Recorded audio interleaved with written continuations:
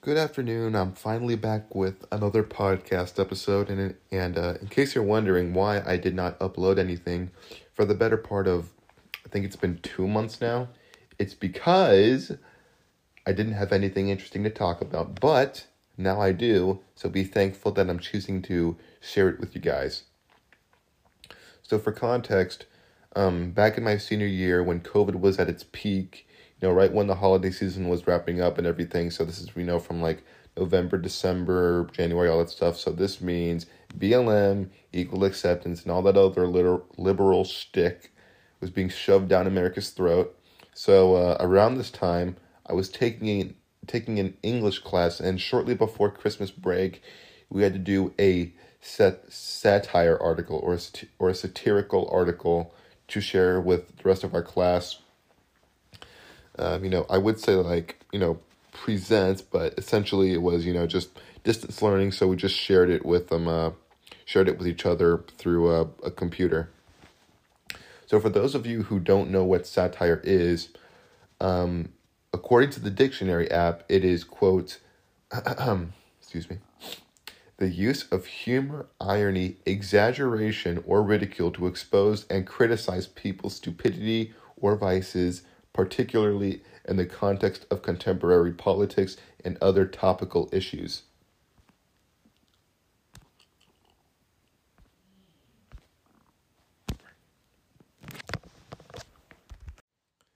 So when it comes to politics in 2020, you automatically think of the quote-unquote preaching for Black lives and homosexuals being equally accepted, which part of that is dumb. I'm not going to say which part. So being the unfiltered person that I am, I wanted to mock something I believe people could get riled up about. I considered doing something, regarding BLM directly, but that would have gotten me into major trouble, and I honestly wasn't going to risk that. So instead, I chose to write satire about another sensitive topic to some people, which is fat shaming / fat acceptance.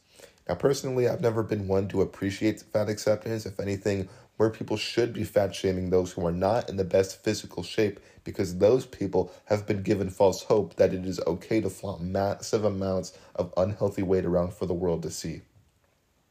So I took the opportunity to make a satire for my appreciation of fat shaming, and before I broke any rules or hurt any feelings, actually I could care less about hurting any feelings, before I broke any rules or pushed any boundaries, basically, I sent a rough draft to my professor, and I told him, listen, once you're done looking this over, tell me straight up if this is acceptable or not to present, because if not, I have no problem going back and, just choosing a completely different topic. So I clapped my hands together and I said a prayer. And the next day he came back to me and he goes, "This is definitely acceptable. There's no reason for you to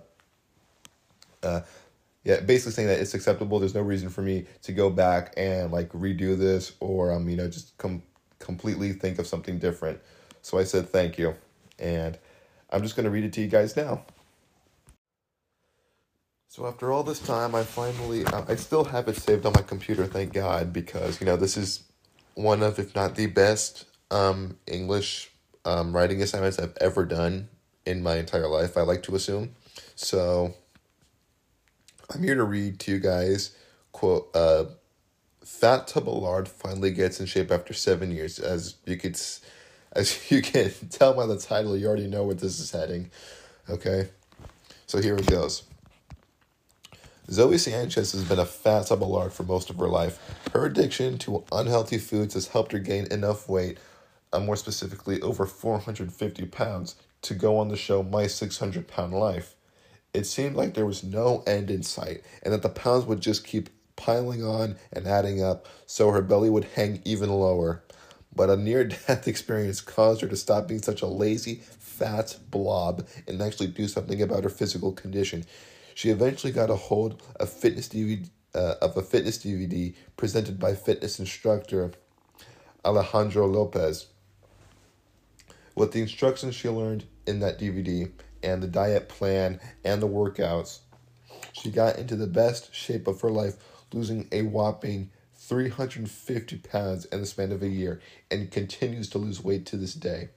This eventually caught the attention of Alejandro Lopez himself, who asked Zoe to appear on his podcast Simply Ravishing and talk about her redemption story. She didn't take any time to think it over, and she gladly accepted.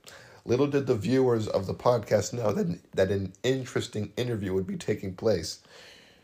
When she was asked by Alejandro about why she, quote, let yourself turn into an abomination for so long, Sanchez stated, quote, as a kid, there were so many things that tasted good that I could never let go of for so many years. This includes cookies, cupcakes, soda, candy bars, and my personal favorite, Jell-O. Just the jiggliness of it made me want to eat it. Little did I know that same jiggle would eventually become a representation of my gut, end quote. Once Alejandro, and all his podcast viewers for that matter, had a better understanding of Zoe's backstory, he proceeded to ask her what caused her to take a complete 180 and get into the best shape of her life. Zoe replied, I was eating my normal lunchtime meal on my front porch, a dozen of Krispy Kreme with a root beer float, as I waited for my friend Susan to arrive at my house. All of a sudden, everything blacked out. Next thing I know, I wake up in the hospital. I was told that I had suffered a heart attack and that Susan had arrived at my front porch just in time and called the EMTs exactly after that. That was the wake-up call I so desperately needed, end quote. Zoe spoke about how much Alejandro's fitness DVD helped her out in her road to redemption because of the commitment she put into her exercise and her diet plans, as well as how physically demanding Alejandro's instructions were. Zoe would no longer be a giant bag of meat and tissue. Alejandro was flattered by this, Alejandro was flattered by this, knowing that he had been able to turn the life of a giant, disgusting monster around. But it's like he always says, quote, you wish you had a body like mine because I know nobody would want yours. To wrap things up, Alejandro asked Zoe if there was any final words for all the people who tuned in to listen about her amazing comeback, and all she had to say was, quote, to all you fat tums of lard out there, if you truly believe that you should be proud of the way you look, you're lying to yourself. So despite the unique words that were exchanged throughout the interview, there was definitely something important to take away from this.